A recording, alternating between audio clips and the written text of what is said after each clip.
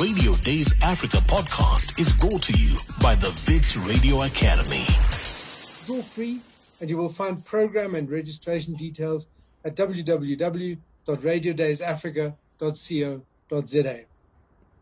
Earlier today, we were on just over 400 registrations for today, which is great. If you hear from outside South Africa, please do send us a note in chat. We'd like to see who's in the room.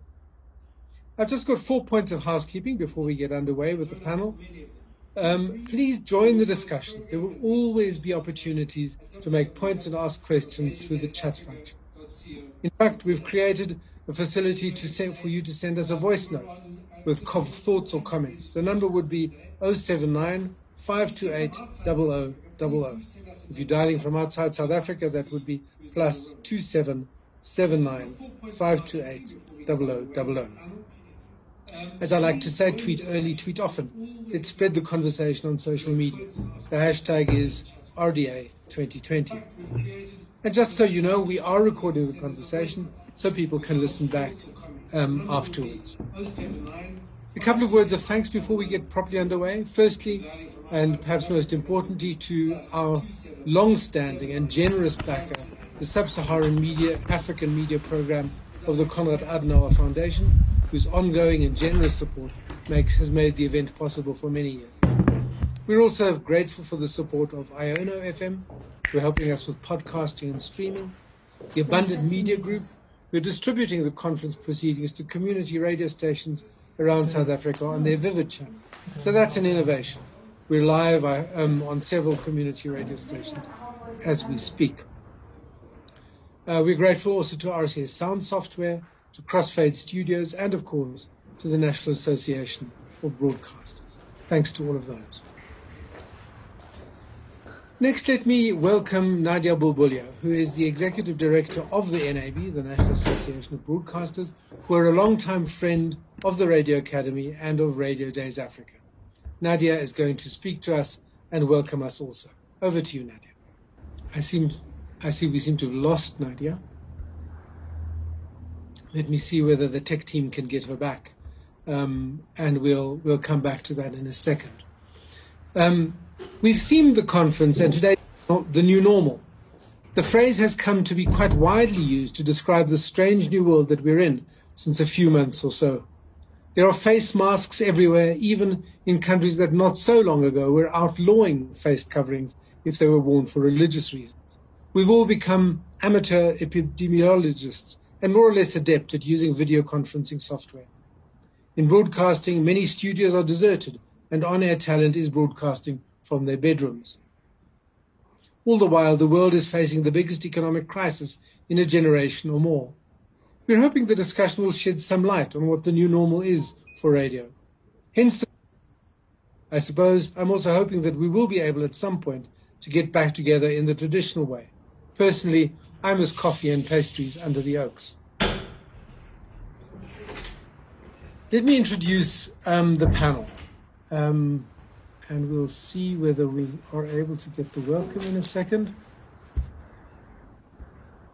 It's being attended to. So the panel is as follows. Firstly, there is Nada Wachela, who is Group Executive for Radio at the SABC. She started in community radio some 25 years ago and brings tons of experience to the discussion. And of course, she also brings the authority of speaking to the stations that have really the biggest audience in the country. By the way, I'm not going to read lengthy bios. I think you can find them. You will have seen them on the Zoom link, and you can also find them online. But just a line or two. Secondly, we have Hasina Kasim, who is the station manager at the youth station YFM. Hasina qualified as a lawyer, but then fortunately she saw the error of her ways and she went into radio. Then we have Jackie Lawrence, who is founder and director of Highlands FM Radio, a radio station based in southern Tanzania. We hope that you'll tell us a bit more about the station in the discussion shortly, Jackie. You're very welcome here in this at this event. And then finally, there's Matt Deegan, who's creative director of Folder Media in the UK, which runs children's radio station Fun Kids, supports innovation and manages DAB multiplexes. Matt was actually with us at Radio Days Africa a couple of years back and talked about Fun Kids. So let me just see whether we're able to get Nadia with the welcome. Otherwise, we'll go into the discussion. No, it seems she's been lost, but we'll try and recover her. So let me let me ask the panel then in turn. I'd like you to start by just talking about what the new normal looks like for radio, wherever you are. Let's start with Nada. What does it look like at the SABC, this new reality that we're dealing with?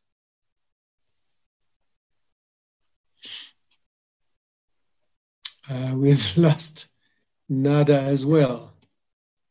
Nadia seems to be back. Let me just wait for that to settle before we rely on it. Nadia, are you there? I'm here. Okay. Let me ask you to make your welcoming comments. Thank you so much. Go back to the panel. Apologies for the up and down, backwards and forwards. This is all a new world for us. Nadia, over to you. Thank you so much, Frans, and hi, everyone. I'm not too sure if you're able to see my share screen. I seem yes, to have been... can. Oh, great. Okay, thank you. I think I just wanted to say congratulations again to you, Frans, and your team for bringing this 11th edition to us under extremely difficult circumstances.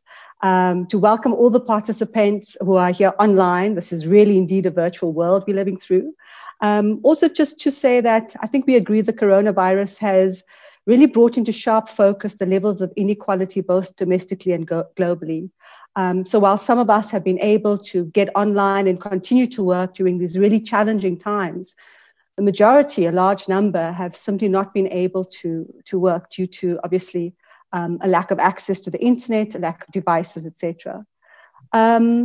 I think the other thing I wanted to say around this incredible theme of yours, which is the new normal, is that we've all had to adapt and we've had to move very swiftly to find new ways to make sense of all of this. During this extraordinary time, I think we've also quickly had to realize new words. It's part of our everyday language now: PPE, physical distancing, shielding, masking, sanitizing, constant hand washing. And the impact of this new reality on radio is certainly going to be discussed with your wonderful panelists today from different broadcasters. Just a reminder that, of course, we're a regulated sector. And as a regulated sector, when our state president announced the national state of disaster on the 15th of March, broadcasters were regarded as essential services in that, broadcasters provide, as you know, essential news, information, current affairs, education, entertainment. And in an emergency, broadcasters particularly play a role to keep, communities, citizens informed, etc. So as the National Association of Broadcasters, we did a quick survey with some of our members, really just to assess how they've done in terms of public service announcements, which was, as you know, a requirement not only by the regulator, but something that all broadcasters, I know globally, have been doing. And between the period 26th of March to the 8th of May, 19 of our commercial radio stations had, just during that period, provided almost 72,980 public service announcements. At the same time, during that same period, the public broadcasts, and it's great because I know Nada's also on this panel, with their 15 radio stations, dedicated more than 47,550 minutes to COVID information. And that, again, just talks to the extent to which broadcasters really ensured that they responded as effectively as they did. At the same time, during the kick-off, if you would, of the lockdown, our members got together and did an incredible campaign on the anthem. And the first Friday of our lockdown at 1 o'clock, our members then played out the national anthem, and we had an incredible response. People, wherever they were, stood up and sang the anthem. And it was really a sense of creating a community.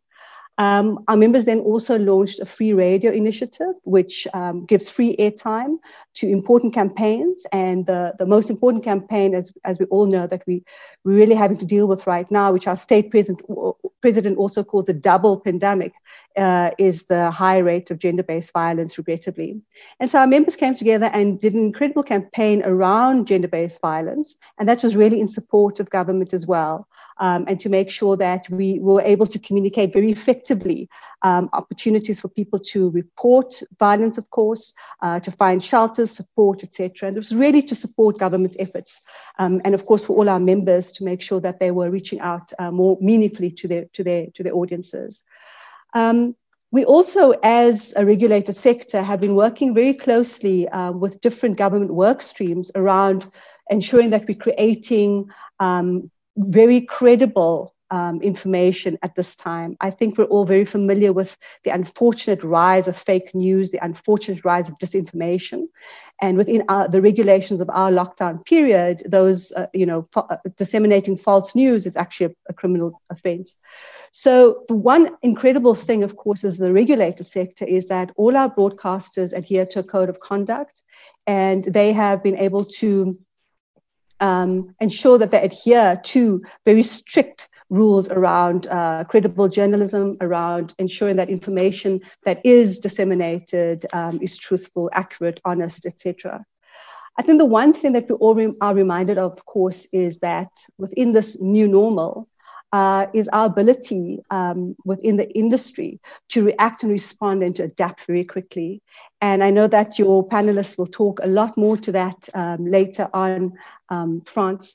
But I wanted to once again just really congratulate you, welcome everybody who's here. I've had an issue with trying to share my slides from this side still. So the clip that I really wanted to put out, hopefully, France, if I could, a little later, we can play it out. It's an audio clip on the GBV campaign. But I'll stop there and just welcome everyone once again. Thank you very Nadia. Thank you very much, Nadia. That was very interesting, just to get some sense of how this new normal is, what the new normal is looking like for members of the NAB. Let's hope that we can play that clip in a little while. So let me go back to the panel then and open the discussion. As I said, there's Nada Woodshella, who I hope is now back with us. Let me just make sure. No. But we've got Hasina Kasim from YFM. We've got Jackie Lawrence from southern Tanzania, and Matt Deegan in London. So let me then start with Yasina. What do you think the new normal looks like, or what does the new normal look like for you in your particular neck of the woods? Thanks so much for having me, France. And I'm actually quite privileged to be a part of this panel discussion. I think, in the last couple of months, we found ourselves in a very strange space. Broadcasting as a medium, and like the two words that kind of stick out the most is agility and authenticity. I think that as stations or broadcasters, we've almost been propelled into our digital strategies. So you've had stations with medium to long-term strategies around digital, and we found that we actually just propelled into that space. We look at the economic and psychological impact of COVID and where we're finding ourselves, from your staff to your listeners and where people are at. Radio is basically becoming the companion. And definitely from our perspective, we're seeing our absolute important space to play in this new arena, and understanding that we need to fulfill a number of requirements right now. So from an agility and authenticity point of view, you're almost having to adapt almost every day, as from the station perspective, changing your strategy, moving forward, looking at digital as a complementary medium to the broadcast platforms. So there's a number of changes and a number of things that have happened over the last couple of months. I think the conversation can go on for hours, but where we're finding ourselves as YFM, in a time when unfortunately, we don't have the research or in-field research that's happening right now due to COVID. We're finding that our streaming services or our streaming platforms are doing exceptionally well. So we've seen an increase of almost 40% on our streaming. This just goes to showcase where listening is and where listeners are actually tuning in. we're finding time spent listening has increased.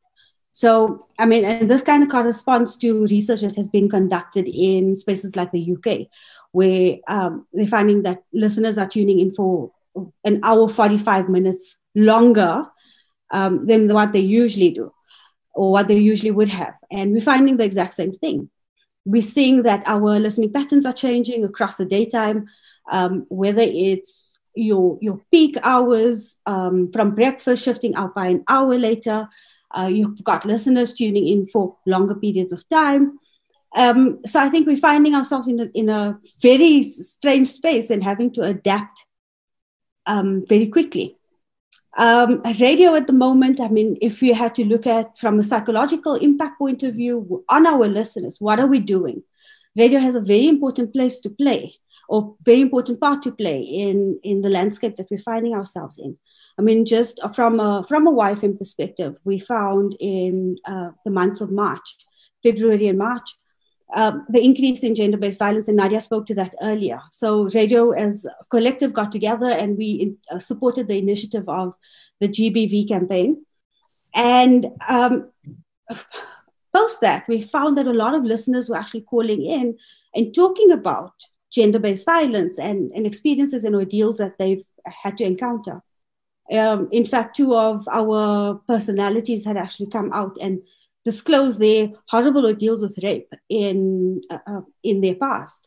And this was triggered by conversations from listeners. So we're finding that everyone in from all of our stakeholder perspective, the psychological impact is quite massive.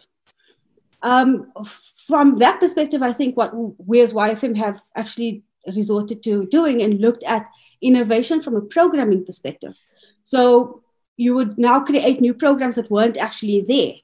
You'd innovate and create conversations that are important to have. So we would launch now a perspective on why, which would essentially be dealing with all the issues that young people face.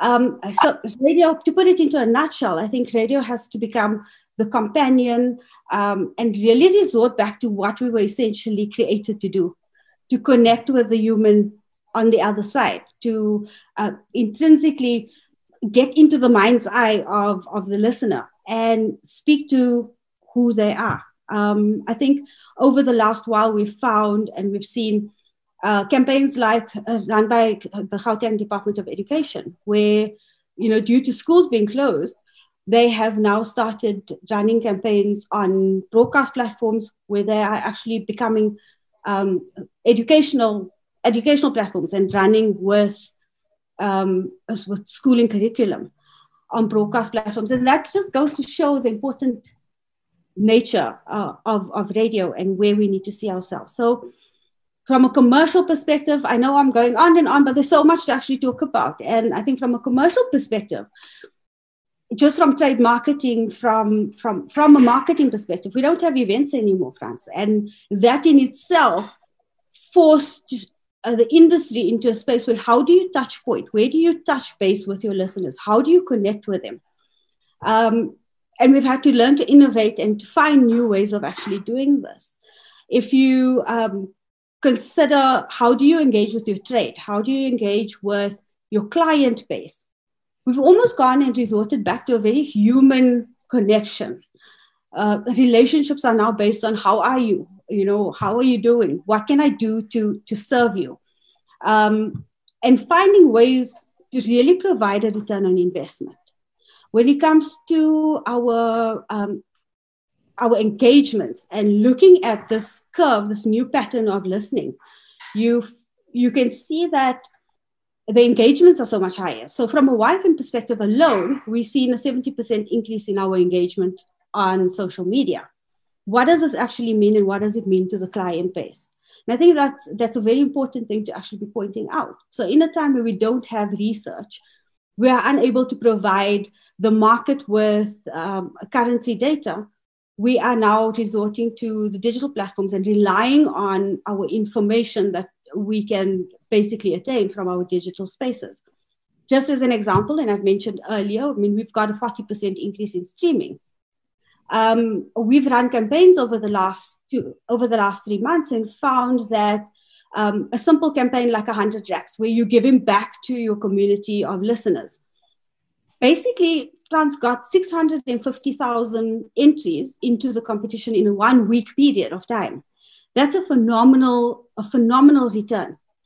And then we ran the same campaign again in June, and we got more than 1 million responses. This is it was 10 days. It was a 10-day campaign. And that just goes to show the power of radio. So with brands that I think are advertising in this time, that are spending, that are commercially spending with organizations or with broadcasters, radio broadcasters at the moment, you're essentially having access to listeners for a longer period of time, as showcased from like stats that I've just shared with you around the UK, where there's an hour, 45 minutes of listening time increases. From our perspective, we can see that we've got hours of extended listening. So you're basically having access to a listenership that's paying attention for a longer period of time, that are resonating with your brand. And ultimately, integrated campaigns are working so much better.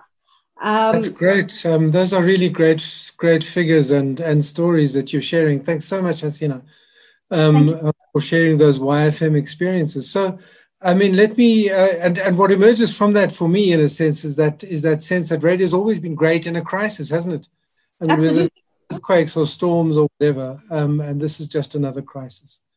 Let me ask Nada Wachela from the SABC's point of view. I mean, what does the new normal look like for your radio stations? Are you finding similar increases in time spent listening and those kinds of things? Nada. Thank you so much, Frans, for the opportunity. Good afternoon to the panel and other participants that are joining us this afternoon. It has been quite an exhilarating experience for us at the SABC. Today, actually, I decided to come to the office and take this meeting, in peace and quiet, because I've been working from home.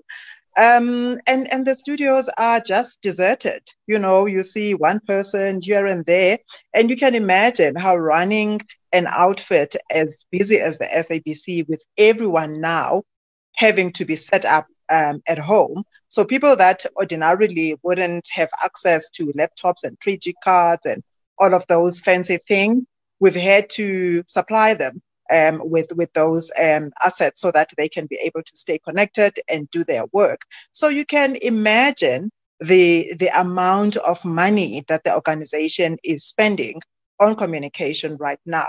I don't think we have even started to quantify it. But I believe, you've just said that, radio works very well in times of crisis. And I do believe, you must never waste a good crisis. We're really serving a big need in South Africa right now. A lot of South Africans are relying on radio, for credible information.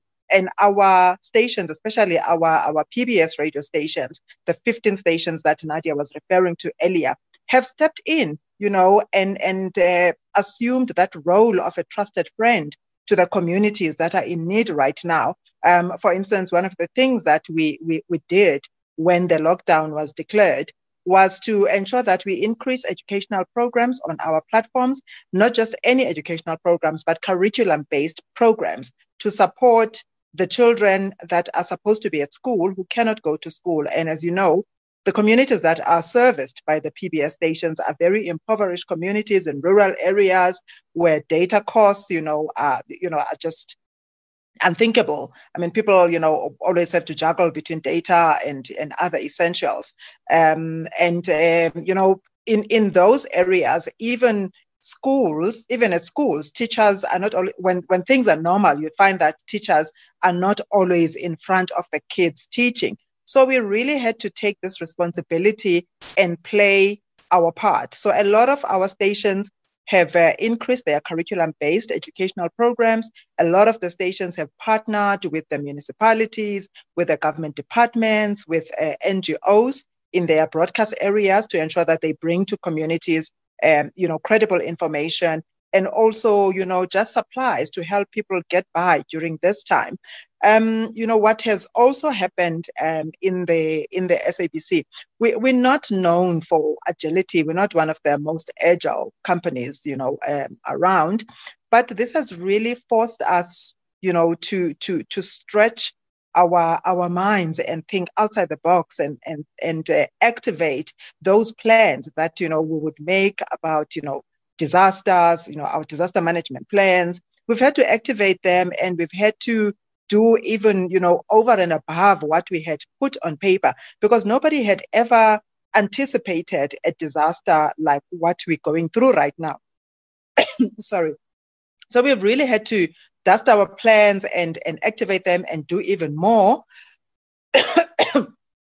And do even more. So now stations are coming up with ideas, to maximize on revenues. Our stations like your Metro FMs, 5 and Good Hope, our public commercial radio stations, are making sure that, they keep the home fires burning, and that they introduce programs that attract advertisers.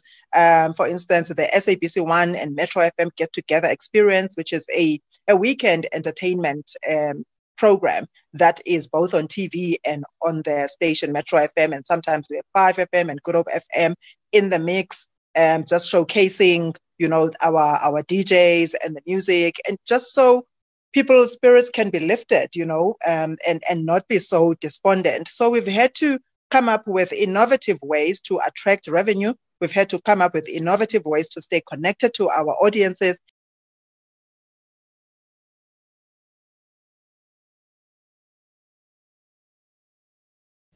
Nada, you've just been muted. We can't hear you right now. Just unmute yourself. Don't know how that happened. Can one of the yeah, we can hear you again, I think. Sorry, I didn't get that, Franz. No, I think you were temporarily muted. We suddenly lost the audio from you. Oh. Just the last minute or so. I mean, just a moment ago. Okay, I'm so sorry about that. But what I was just trying to explain is how, as a public broadcaster, we've had to step in, and play the role of a trusted companion to our audiences, and make sure that we're of assistance, to the listeners that are depending on our station solely as a credible source of information, and not just by giving out information on air, but by going into the communities and educating and assisting, in a more physical way than just on air. Great, thanks very much. I mean, you've raised so many interesting things that I think we'll come back to. But just quickly before we move on, when you put curriculum material onto an existing radio station, what happens to the audience that would normally be listening to a soap or music or something else? They just go elsewhere. You must remember, Franz, that curriculum-based education is something that is regulated on our PBS radio stations. We're mandated to deliver 30 minutes daily of curriculum-based education. So we would find that a radio station like Ukhozi FM, like Mhlobo Wenene Lesedi, they have 30 minutes in the morning, for instance, for curriculum-based education. It would mostly be programs to support caregivers in the mornings, and in the evenings they would do the normal curriculum, maybe support to matrics or other grades. So it's something that our listeners are used to, but now to get it stretched with another 30 minutes, yes, it is something that somebody who's not interested in might tune into another radio station, hopefully another SABC radio station, but it's something that our audiences are used to, and a lot of them you would hear. I mean, your former teachers, calling in to say, no, that's not how we do it. This is how it should be done. Even people that have never gone to school, they would phone in and say, you know what, of all the programs on Lesedi FM, I enjoy mostly the program on economics or this and that, because it used to be my favorite subject at school, but unfortunately I couldn't finish. So people really understand, and right now what we are doing, they really appreciate it. We've had so many accolades from our audiences to say our children would be doomed if the SABC was not here, assisting them to catch up with their studies. Great. I mean, it's real public service that, but at the same time, it must be an opportunity for you, Hasina, to snap up some of that audience, perhaps. But to Jackie, I mean, tell us what the new normal looks like in radio in Tanzania.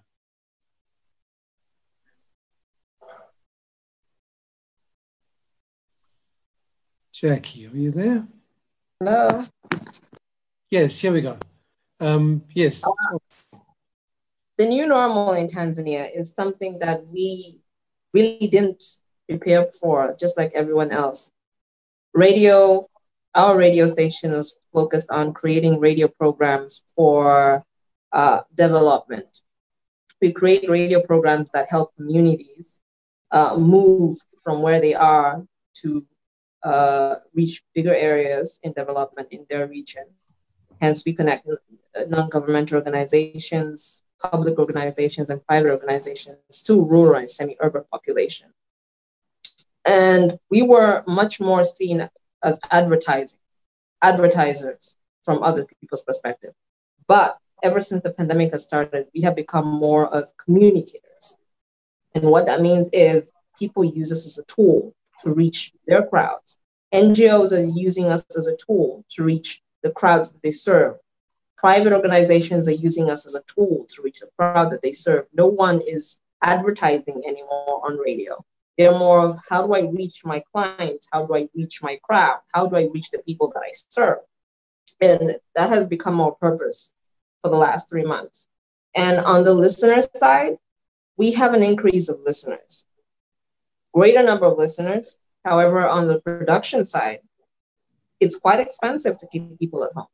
We've had to provide more products, more tools for them to do their work digitally so that they don't have to go verify the news physically. They don't have to verify the news that they're reporting physically to anyone that they serve. And so it has been quite expensive on that aspect.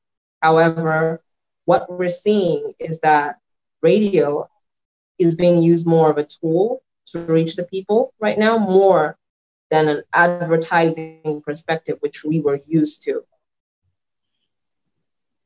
And that has been the new normal in Tanzania for radio. So radio advertising has simply disappeared, you say? No one is advertising. Very few people are advertising. Not much more communicating. We have beer companies telling their people how to get beer at home. We have products companies telling people how they can get products delivered to them at home. Manufacturers telling people how they can reach the wholesale unit directly. But advertising has stopped. So you're seeing more sponsored slots and sponsored programming by different NGOs and brands and manufacturers and such. I can tell you that time in South Africa where tips on how to get beer would have gone down very well. We were under a long period, there was no alcohol to be bought at all. It would have been very popular here. Thanks very much, Jackie. That's most interesting, and I'm sure we'll come back to some of those themes as we go along. Matt, talk to us about this situation in the UK. I mean, what's the new normal there? Earlier on, people were saying audience figures and radio listening generally in the UK has really gone up very strongly. Is that what you're finding? Yes, thanks for inviting me to be here. I think what's interesting is so much of what's been shared this morning is just the same. It's just the same here, and it's the same in lots of other countries too. I mean, for the UK has been pretty badly hit by coronavirus. We've had nearly 300,000 cases, and sadly, around 45,000 people have died. So it's been a very hot topic here. We've had a lockdown for most of the last 10 weeks, which is only really sort of starting to fade at the moment. But anybody who can work from home is working from home. And the effect on radio has been quite dramatic. In some of the research that Radio Centre's done, what they've seen is average listening's gone up, a number of stations has gone up. And that's partly because people's habits have changed. You know, we all know that radio is a habitual medium. We sort of create our radio stations based on knowing where our listeners are at different times. And what we've seen is that their habits have changed quite differently. You have to look at your own personal habits, whether that's getting up later because you don't need to commute somewhere, or having the radio on at home to keep you company where it might not be as suitable in an office or in a factory. So I think the first thing we have to do is understand what are the changes of our audiences, and should we change the programming that they hear. So, should music rotations be longer because people are listening longer? Should our breakfast shows run later than they did previously? Calling something drive time is probably not as sensible anymore. And I think for lots of countries, particularly here in the UK, we don't see there being a full return to the old normal probably until the new year. So I think we have to adapt. Also, I think just like in South Africa, our audience measurement system, it's called Radar here, is going to be affected by researchers not being able to get out and speak to the people. I haven't exactly announced what's going to happen, but I wouldn't be surprised if there was no new official data for the next quarter. How do we deal with that for listeners and for advertisers? Is important. I think streaming numbers can be really useful for that. Just as a measurement of change, but also I think you have to be aware that just because people are listening to you on a different platform, it's hard to know how much they've changed because we can't measure the old platform. And so particularly what we've seen here is a huge rise in online listening. But is that because people have got those devices in home, or they've got broadband access in home? So there's a lot of understanding that we need to do. I need to talk to our listeners now that we're sort of settled into this new normal to work out how they've changed. I think, as has been said, it's a great reminder of how public service, all forms of radio are, be it public broadcasters or commercial broadcasters. And I think it's probably on all of us to remember to tell the governments and our regulators and our advertisers all of this as things calm down. What we've seen in the UK particularly is there's been a big decline in advertising spending. It's probably been in the region of 50%, maybe a bit more in April. That's starting to return a little bit, but it's going to be very slow. The UK radio sector has shifted over the last sort of 5 years to being something that's very nationally driven rather than locally driven. So the BBC, Global Radio, Bauer, and the Wireless Group, there are sort of four big operators. They account for 90% of all radio listening in the UK. So their decisions and what they do on their radio stations ends up kind of being the radio sector. Now, they're probably slightly insured against declines in local revenue because they've got access to national markets. But that, I think, affects smaller local broadcasters pretty significantly. And also, here we've got a relatively multi-platform radio listening. So 40% of our listening is to AM and FM, 40% is to DAB digital radio, then about 15% is the internet, and the remainder is listening over digital television. So people are listening to stations in different ways, and because of DAB being so successful here, that they can access a far broader range of stations. So by my bedside, if I do a tune of all the stations I can hear in London, it's nearly 100 radio stations that I can tune into. And people at home, people have more time, they start to self-schedule. So rather than the radio station doing it themselves, I'm sure that they're choosing different stations to fix mood as well. So I think this changing consumer behavior is what we've got to try and get a handle on, I think, and to see how that should change our stations going forward. I mean, that's a great segue, because I think, that's really where we need to start the discussion in many ways, is to understand how that consumer behavior is in fact changing what audiences are doing differently, so that one can understand how best to serve them. As people have said, we don't have actual audience data at the moment. I was on the Broadcast Research Council website earlier, and clearly they're unable to get field workers out, so we don't have those numbers. There is apparently an NAB survey that says there's 35% more listening, or more listening to radio which was quoted in a Media Online report. I think in one of the later sessions in Radio Days, we'll get a bit more insight into that survey. But I'm interested to hear from all of you, really, what you're seeing about changes in audience behavior. What are they doing differently? What are they looking for differently?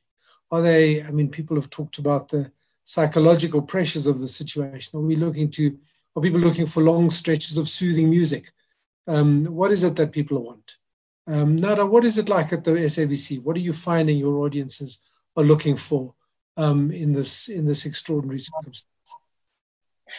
You know, Franz, we were joking the other day because there's a chat group of station managers that I'm a part of, and they were forwarding complaints that they're getting from audiences. And somebody was saying, no, we shouldn't worry about these complaints because it shows that people right now are listening more attentively and they are participating, because normally people would listen when they go to work in the morning and when they come back in the afternoon, but now they are listening to every program and they are criticizing everything, but it's a good thing that we're getting that kind of first-hand feedback from the audiences now. You can really tell that people have engaged now with their radio stations and they are connecting with their radio stations. They're sending suggestions of what should be done on the programs that they are listening to or that, they are loyal followers of.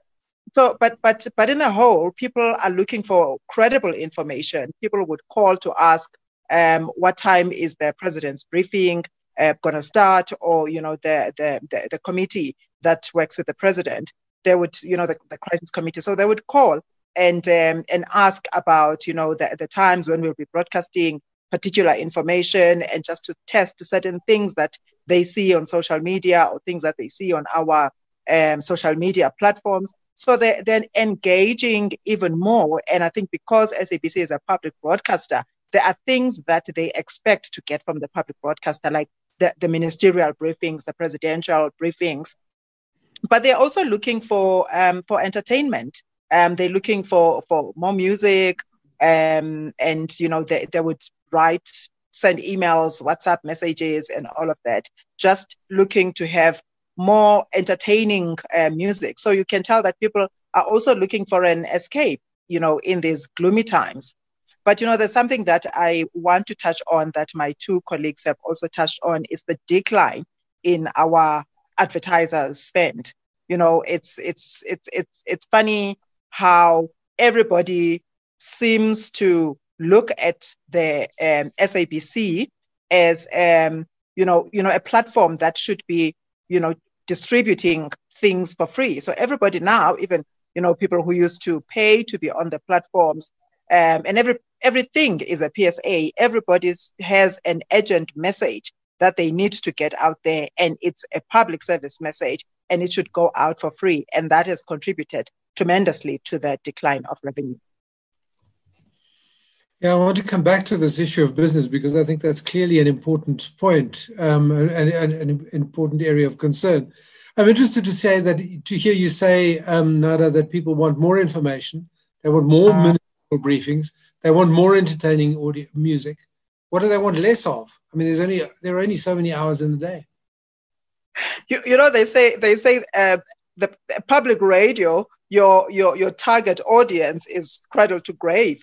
So it's always a fine balance between, juggling what people really want, because you have younger audiences that are looking for entertainment, and you have old people, you have destitute people who want information about where they can get help, about, what's going to happen to their businesses, because we have a very wide network of listeners.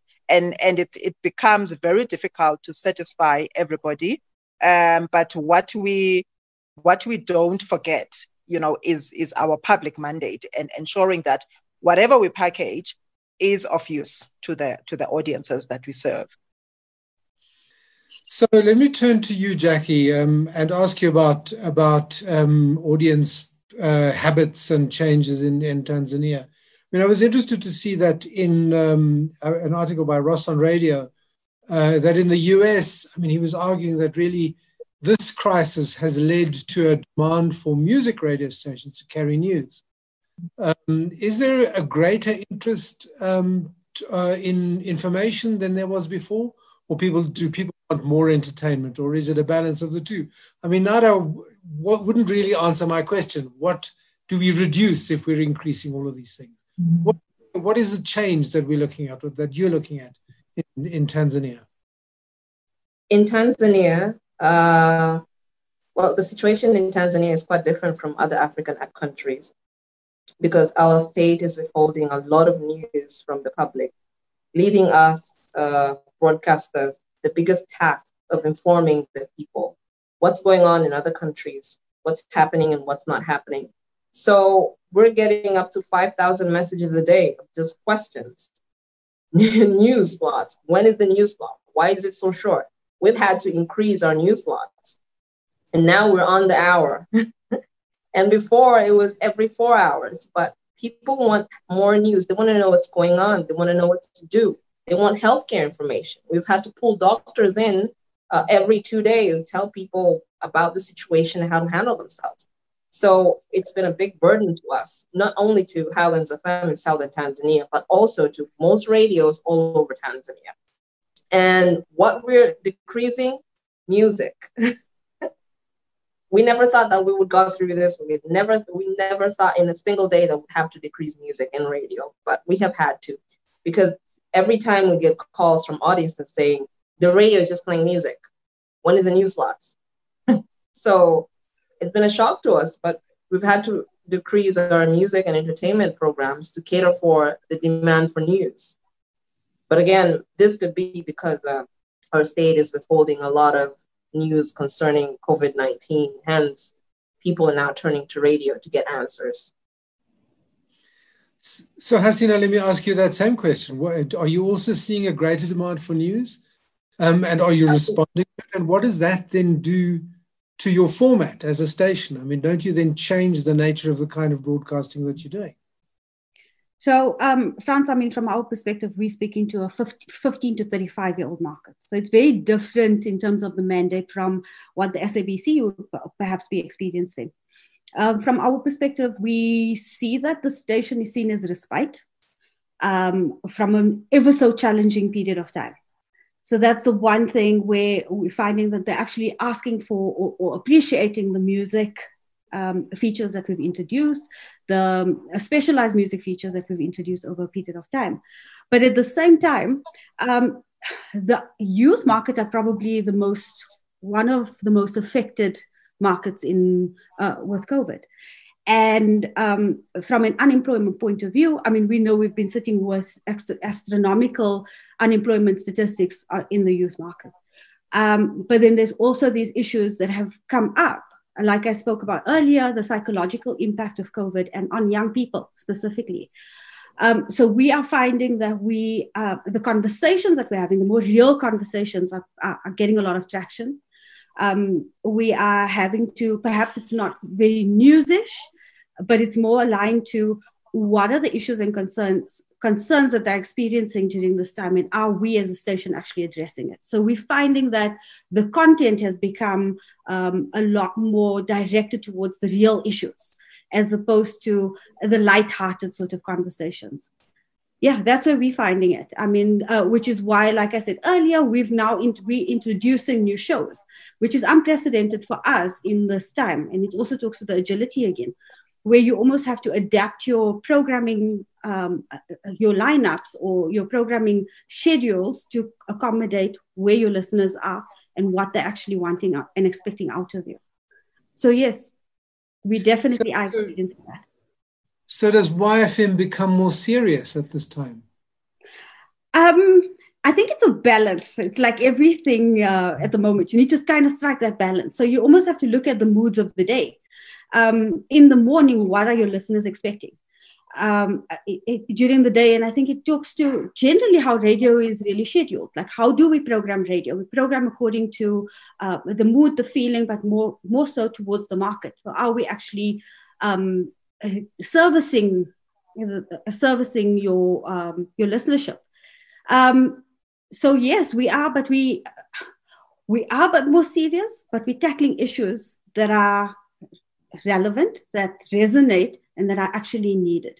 I think there's a time and a place for everything. Where radio should be, and how I think as a radio industry we need to sort of come together, and almost maybe not even just the radio industry. I think everyone at large, with all corporate organizations, come to a point where we are effecting change in society. And radio has to be at the forefront of those changes.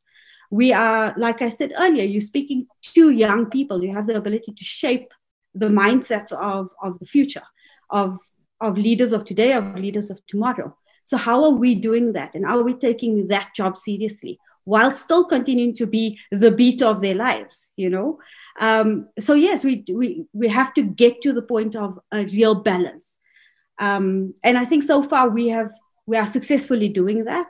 I'm hoping to see positive results after introducing the more serious shows and using our 25% talk format in the most effective way possible.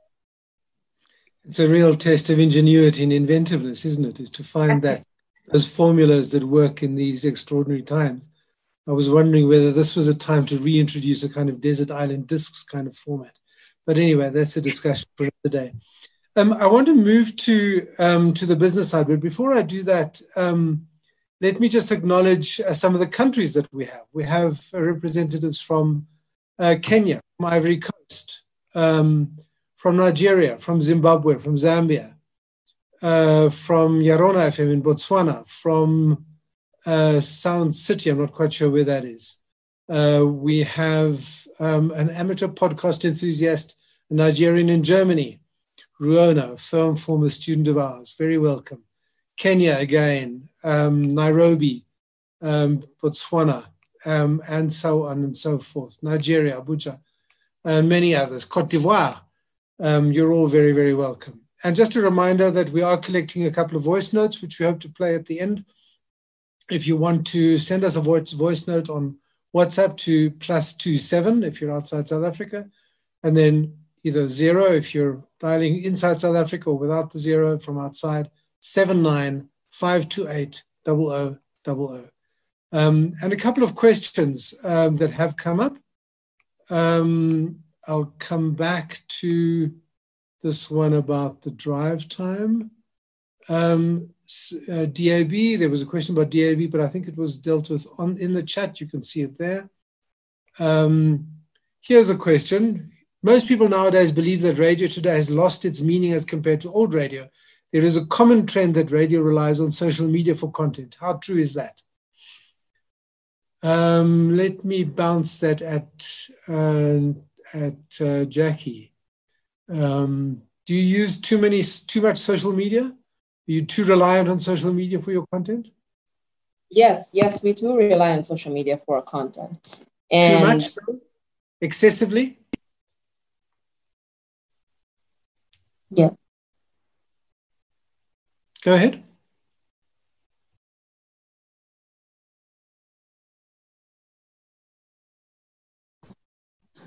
I didn't mean to cut across you, Jackie.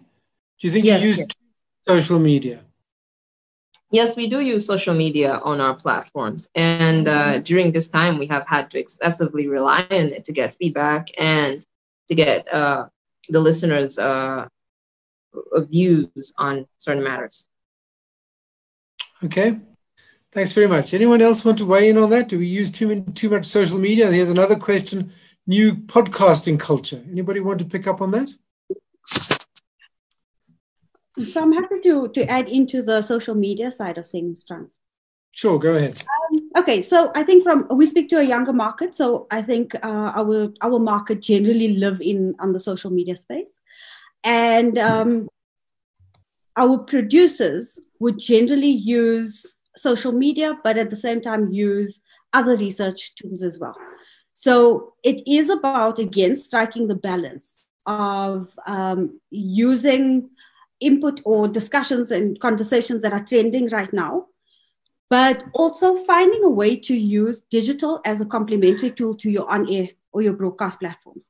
So as an example, if you are having a conversation on air and the conversation then continues onto your social media platforms, that conversation, you are extending beyond your 5-minute link or your 3-minute link. And what that means is that you're able to pick that conversation up and create story arcs for later on. So you'd use engagement that happens on the social media space as a way in which you can curate new content. So it is about balancing the two. I think radio has always been good Yes. at reflecting people's lives and what they're interested in. And in the past, we might have used clips from TV or cinema, use what's been reported in magazines and things like that. And I think social media is an extension of that. I think you've got to it's always a careful balance of not constantly talking about social media, which suggests to a listener, why are you listening to this? Why don't you just follow all these people on Instagram or Twitter? I think also there's good opportunity to use, particularly on Instagram, stories, audio from those platforms to enhance bulletins or entertainment news or breakfast shows or anything like that, and to use the media to satisfy your listeners rather than use it to just send traffic to influencers. I think on the podcast side, I think it's a good example that listeners and consumers have access to lots of different media, and they get to choose how it's used. Radio historically had monopoly on providing music entertainment for free to people across our countries, and I think sometimes we perhaps forget that monopoly has disappeared. And I think we can definitely learn something from both social media and from podcasts, because they've approached things in a different way. It's not all entirely right for us all the time, but some of it can provide value. I think podcasting is a pretty good place to find talent, people who've made hundreds of hours of material and have improved, and you can see that improvement, and that might provide extra benefits to your radio station, and also as a way to reach new audiences. People with large podcast audiences or social media following can be quite good to drive trial and consumption of radio stations. Thanks very much. So just a reminder, my name is Franz Kruger. I'm in conversation here with Nada Wachela of the SABC, Hasina Kasim of YFM, Jackie Lawrence of Highlands Radio in Tanzania, and Matt Deegan of Fun Kids Radio and Folder Media in the UK. Please do put points and questions on the chat or in the Q&A if you like, and we'll try and pick them up. Let's turn to the money side, and a couple of you have alluded to that. I mean, Jackie mentioned the disappearance of classical advertising.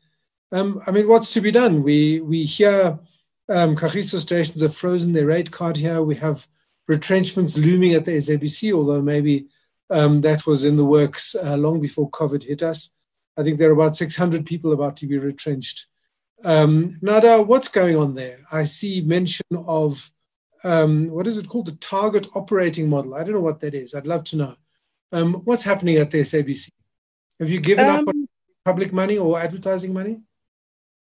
Look, we can never give up on the advertising money. The funding model of the SABC has always been problematic, because we have this burden to deliver all these programming, regulations that we get from ICASA, a lot of them that are not revenue generation because it's not interesting content to the advertisers, even though it serves a very important function to their audiences. But we have never really been able to monetize our mandate.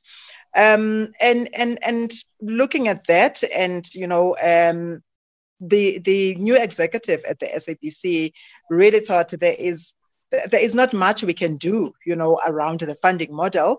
It looks like we're still going to have to rely, 85% on advertising revenue, rather than government or television licenses. And therefore, we have to be prudent about how we spend money at the SABC. I mean, our structure has been bloated for years. You are right.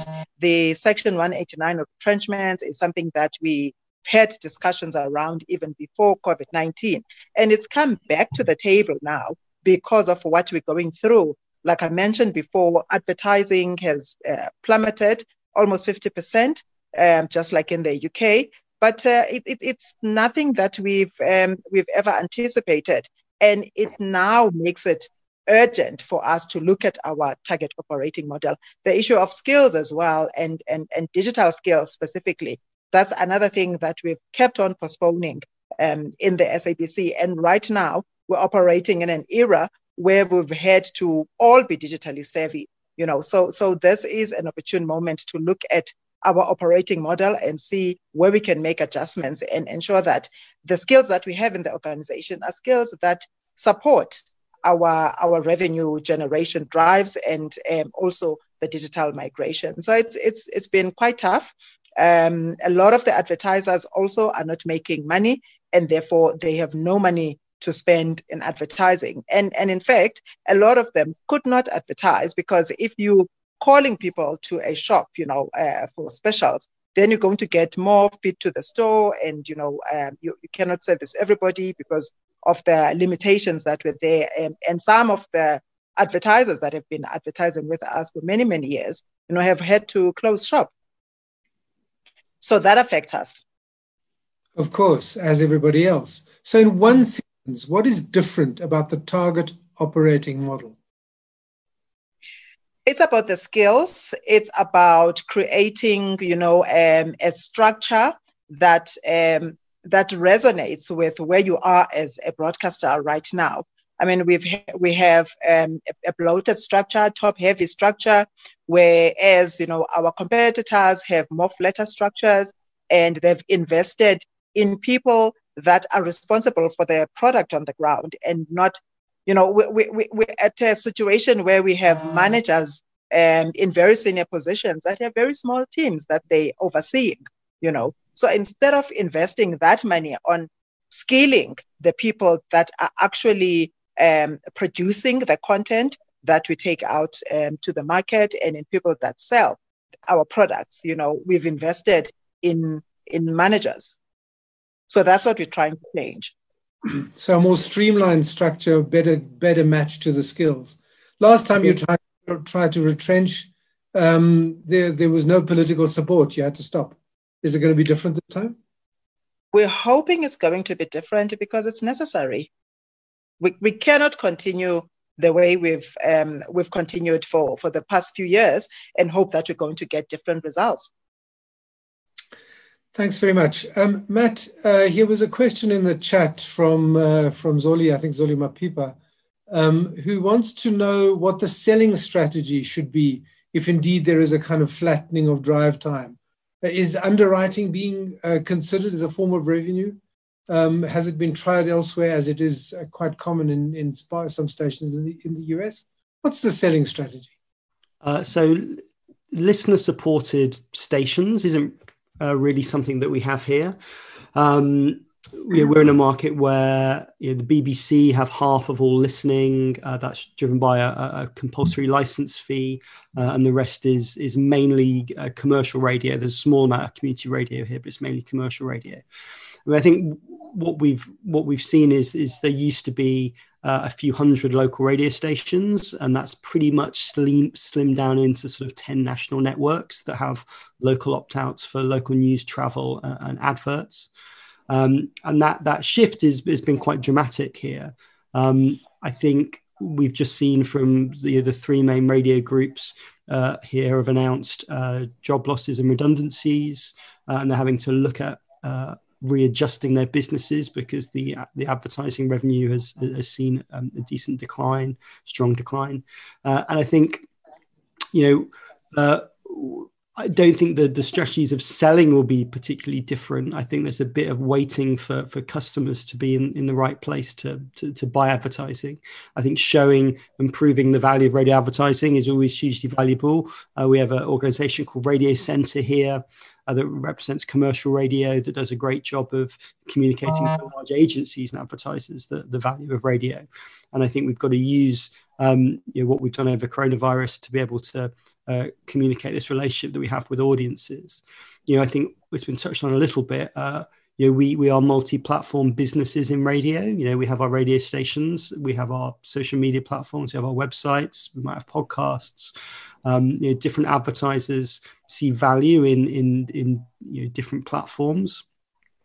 We've always been in the audience business, and that audience has tended to come from transmitters, but that's not to say that we're fixed of that being our model. Our audiences on social or web are people that can be monetized as well, and where we haven't maybe had to use that so much because radio's been strong, or it's been where our key skills are. I think this is an opportunity to rethink that and think, where are all our audiences across all of our platforms, and are some of those platforms better suited to other advertisers? And I don't think that's a bad thing. I think that's just the evolving nature of our businesses and the way that we reach audiences. Do you think that there may be a shift of gravity, in a sense, from the on-air audiences to online audiences in terms of income streams? I think there'll be a natural shift, because probably our broadcast audiences have been a disproportionate percentage of our revenues, because we haven't marketed our large audiences on our other platforms. I don't think there's anything bad about radio. It just means that we've suddenly got new opportunities to reach groups. I think particularly some of taking our audiences and applying the targeting of Instagram or Facebook can provide a sort of double hit, I think, and can be valuable. We have a few businesses here, but I run a children's radio station here in the UK, and the vast majority of our campaigns are multi-platform campaigns. There is something on air, but there's also something on the website or an email newsletter or social, and our advertisers are buying into all of our audience reach. And I think that's Fun Kids is a relatively new entrant in the market, and so we sort of built an audience up from scratch across all those platforms. And I think heritage broadcasters maybe haven't had to think about that, but I think today's a great opportunity to really think about all of the places you reach people, what you put out content on all those platforms. So is it the right content in all of those places? Sometimes YouTube can be a dumping ground for video rather than there be a video strategy. Sometimes, does social media reflect your brand? Is it doing what you want to do to reach audiences? So I think it's a good opportunity to reflect and think about that at the moment. Hasina, for a long time, there's been interest in the kind of money that's available online, and traditional media actually haven't made a lot of money online, simply because of various factors that have to do with people's being accustomed to getting content free online to a large extent. Are you putting new emphasis on online revenue streams? Do you think that there's a great opportunity there, or is there just not enough money around all told? I think there's a decline in revenues. Matt, do you want to respond to that? And then I'll ask Hasina. Matt, go ahead. Sorry. I think there's been a decline in traditional revenues, and obviously a move, particularly here in Europe, to Facebook and Google. I think trying to find new ways to reach audiences is important, and how you have a good offer. Radio stations can be very strong in those places, and I think combining our presenters, their social media, our social media to communicate messages can be very strong. Cool. Hasina? Okay, so I think from the way I see it, I think each station would have to curate their own formula that works, because every station is going to have a different audience or a different market, and the engagement on the social and digital platforms are going to be different to each other. And I can see from Matt's perspective, looking after a station with a younger audience, a 360 campaigns actually work. It makes sense. From our perspective, like I said, we speak to a younger audience, and finding our online communities have increased drastically and dramatically over the last year. I mean, YFM alone, we're sitting with across normal traditional measurements, as well as our online platforms, more than 2 million people. So how do you find, and we're finding that when taking a campaign and using a 360 approach, it actually provides a better return on investment to your client base. At the same time, your listeners are now provided with content that they appreciate. And at the same time, the station in itself is now benefiting from two revenue streams.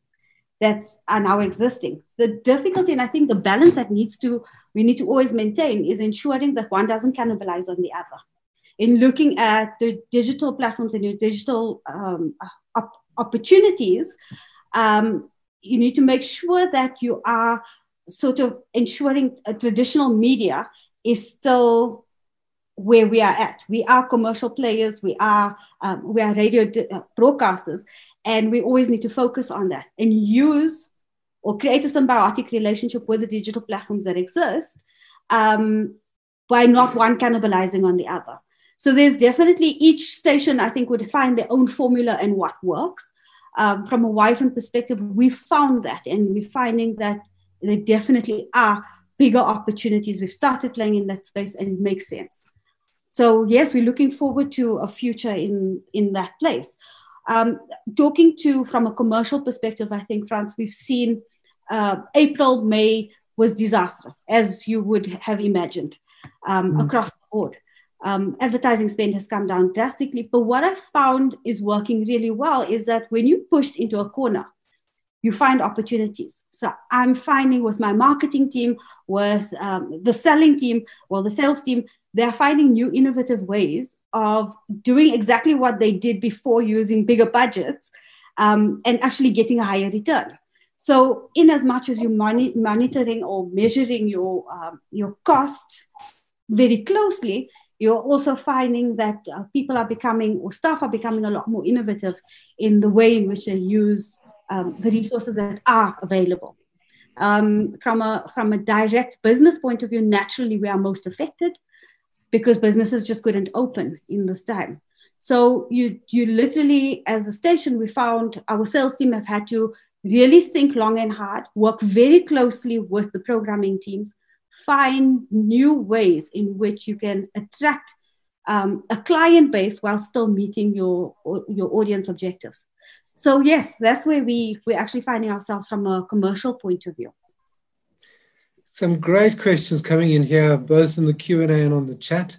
Very quick one to you, Hasina. Franklin Hoses wants to know what target percentage of digital income do you use? Do you have a percentage in your overall income for what you'd like to get from digital?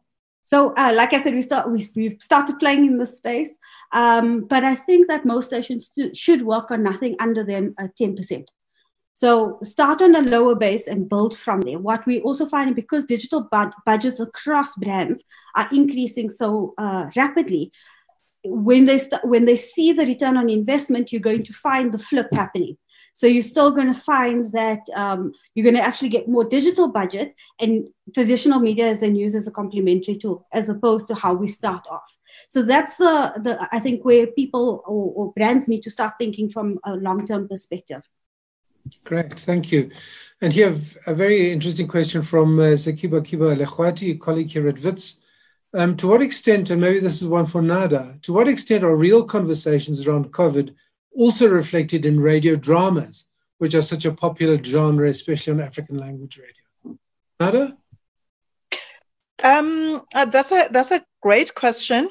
You know, when the lockdown started, we had to limit the numbers of people that are coming to the studios. And as you know, dramas, are produced by external people or freelance actors, who come as, extra people through our building. So we've had to give access to just the core teams at stations to ensure that the stations are on air and we play archive material. But a lot of people were asking that very same question. And we've decided to let some of our stations go back to their drama production studios to create, those stories that integrate COVID information in their drama. So as we speak, some of our soapies have started production and are on air with storylines that now relate to COVID. We've had a pause of about a month or two where we were not, producing any new material because we were just limiting the numbers of people in the studios. So we've started integrating COVID-related information in our storylines now. There's a drama waiting to be made about making drama under COVID, because that's another whole story. Jackie, do you use genres like soaps, dramas to spread information about COVID? Yes, we do. And it's been rather difficult during this period because we have also been reducing the number of people in our studios. However, we have partnered with the ministry and a few NGOs to produce dramas concerning COVID-19, which are currently running, but we don't produce them ourselves. We have failed to produce anything drama related during this period. Do you see that changing? Do you think that it's going to be possible to produce more drama as time goes on? Well, for Tanzania, the borders have been opened, and it's going to be business as usual in the next 2 weeks. So we're going to see how that goes. We're hoping maybe we can work something on producing more drama in the future, but right now we're being hopeful. Great, thank you. Another one here for Hasina. What is your experience in terms of audience engagement through YouTube streaming, digital channels? For example, you have about 500,000 listeners, but about 1 million Twitter followers, also from Franklin Hayes. So we've actually seen over the last period from our engagement, we're looking at 70% increase over the COVID within this new normal period in terms of engagements. I think just last week we had a video that went out and the engagements exceeded 1 million. So we are seeing a massive increase on that. And yes, there have always been questions around how does your digital platforms and your communities actually exceed what your radio listenership showcases. It's a question that we always get asked. And the simple answer is you're going to find, from a research perspective, we've got the most accurate research right now that we can possibly have. But what tends to be a more factual representation for us are the engagements that we're finding on our social media space as well as our online communities. So yes, there has been a massive increase. Great, and you were giving us some of those indications earlier. I mean, of course, as we saw, it's very hard to monetize that interest and that traffic. Absolutely, Frans. We've had a campaign last year that basically got us an 8% return, and that was on a conversion rate using digital online platforms as well as traditional media. And an 8% conversion for a financial institution is a massive conversion rate. So that's just an indication of the power that we, as radio players, actually sit with using the tools and platforms that are actually available to us. Great. Thanks very much. We don't have a great deal of time left. We've got about 10 minutes till 5:30. And there are still so many questions. We'll see how many we get to. But I do want to just talk about innovation. It came up at the beginning. Hasina mentioned the kinds of innovation programming innovation that they're looking at. And I wanted to ask each of you really just to give an outstanding example of a new idea that's emerging. I was seeing online that the BBC, in fact, is developing an artificial intelligence voice to use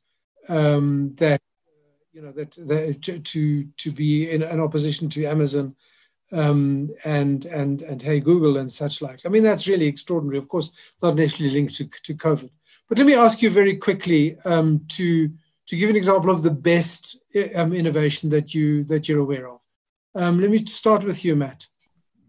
I think all of the things that have happened is a good reminder that radio can be strong when we all work together, both public, commercial itself, also sometimes commercial and public broadcasters, and also with government too. So we had a new thing that started about a year ago called the Audio Content Fund, and the commercial radio body managed to get some money from the government.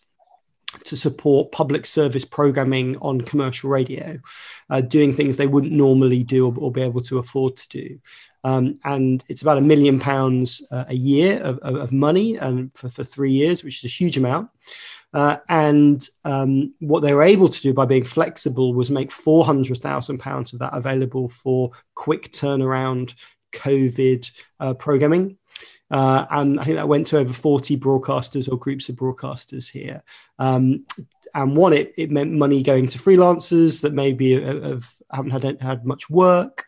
It's a different source of revenue. So if you're normally 100% advertising, then suddenly there's new money coming in. So I think it just shows that the value of working together as a sector to get more value from bodies or organizations to help make great shows. In South Africa, the National Editors Forum has just launched a fund to fund journalists who are out of work. As a matter of interest, how big is that fund in the UK? So it's £1 million a year, and it's for 3 years, so £1 million a year for 3 years, so £3 million, and it comes from a top sliced amount from the license fee. So the money that normally goes to the BBC, they had some money allocated for digital switchover, which they didn't spend. And so that's kind of gone into this fund to go out to broadcasters. But also it's meant that a lot of broadcasters, one, commission this material from independent production companies. So you as a station don't take the money, but a third party makes the programming for you and you get it for free, which I think is a really interesting model. Also, it supports both community and commercial radio as well. And so there's opportunities for community and commercial radio to work together on projects. And that might be across age or ethnic background or language, and has added a real kind of additional level of texture for UK radio. Brilliant. Thanks very much. Hasina, what's the most exciting innovation that you've seen? Doesn't have to be. Sure. Okay. Nadia is sharing her presentation. Yeah. I'm going to be very quick then. Sure. I'll say that I think radio has found its place. I think we've gotten to a point where we understand the impact that we actually have on. We've gone back to understanding that impact, and seeing it materialize has been amazing. So I think being the trusted personal companion really works, and just believing and continuing on that path. In terms of, I've seen a number of applications that have been developed from radio broadcasters. I can speak to ours specifically, and found that creating the community where engagement can happen in real time. You're no longer taking phone calls and using your app services to really pull voice notes out onto air. You are able to create community of chat conversations in the space. So I think those are the type of things that are coming out. But ultimately, I think the biggest thing that's come out for me is that radio still has a space. It's still, it definitely is doing the most right now. I think that we are, in as much as there's been some fears in the past, I think we need to allay all of our fears and realize that we're here to stay. And as long as we continue to innovate, we're good. Thank you very much. Nada, can you give us a specific example of the best new idea innovation that you've come across?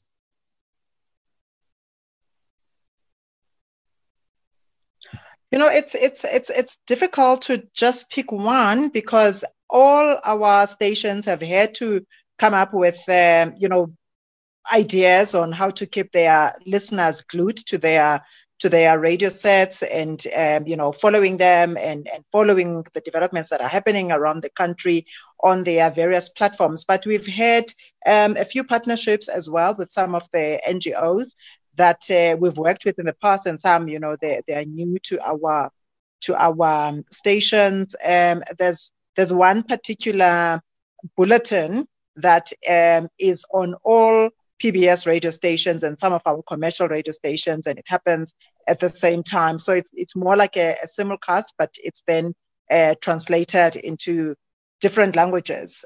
So it's more like a covered bulletin where in like 5 minutes, people are given facts about what the developments are and it's quite simplified, but it's credible sources that are being used, and of course it's endorsed by the UN and or rather the World Health Organization, as well as the Department of Health. So we've really focused on the content, on giving out information to the audience. So it's a shared bulletin. Becky, in half a minute, what is the most interesting idea you've seen?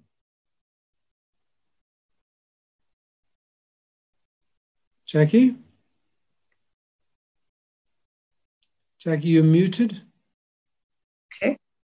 From Tanzania, our country did not go into lockdown, but the economy went into lockdown automatically. So we've had to work like we're under lockdown. Hence, our reporters developed a training tool for villagers in rural Tanzania called Village Reporting. So we'd have people from all across Tanzania reporting on the platform what's going on in their village and what's going on in their geographical locations. And from that, we were able to verify the claims and the reports that are coming through, hence run them on radio, which made it rather easier for the reporters that we're working with. Hence, that is the most innovative thing we have done, village reporting. Great. Sounds fantastic. Please put a link or to where we can get some more information in the chat. Nadia, can we very quickly hear your clip? This is Radio Days Africa 2020. My name is Mike. I'm listening all the way in from Nairobi, Kenya. How do you think just the internet, podcasts, vlogs, how do you think they've impacted the change in the format of radio in general? Hi, this is Limbani Maxo Tep from Tep Media. Yes, I've seen that there's need to develop people who are working with community radio stations, because most of the people who are working with community radio stations, they don't have the skills despite having the talent. So we have well-talented people, but the people, they need the skills. People need to be educated to know much about radio production. I think that's the only way we can develop our community radio stations. Noisy neighbors making you turn up the volume. We get it, but there's noise and then there's need. So if you hear something disturbing happening nearby, take action. Turn down your radio and turn up your attention. If you hear the sounds of gender-based violence, visit gbv.org.za or contact the GBV Command Center on 0800 428 428 to report abuse or ask for help. Don't drown out the noise. Listen harder. gbv.org.za is there. If something's happening next door, nearby, or next to you, turn down your radio. Listen. Act. We'll be right here when you're done. Great. Thank you very much. I think that brings us more or less to the end of the discussion today. I want to firstly apologize for some of the technical glitches. It's a new normal, and we're getting used to it.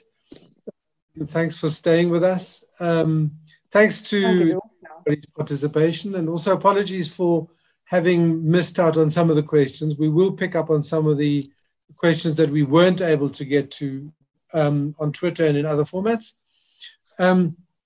Firstly, let me say thanks particularly to the panelists from the UK, from Tanzania, from South Africa. Also thanks to our backers, Konrad Adenauer Foundation, Iona FM, the Abundant Media Group, RCS Sound Software, Crossfade Studios, and the NAB. I need to really say thanks also to the team that have put it all together behind the scenes. A reminder that we will be here every day for the rest of the month, every weekday at 2 p.m. Tomorrow's session is on I Know Corona. On Wednesday, we'll talk about local voices and the other topics you'll find online. All the sessions are virtual. They're all free. The details program and the registration details are at radiodaysafrica.co.za.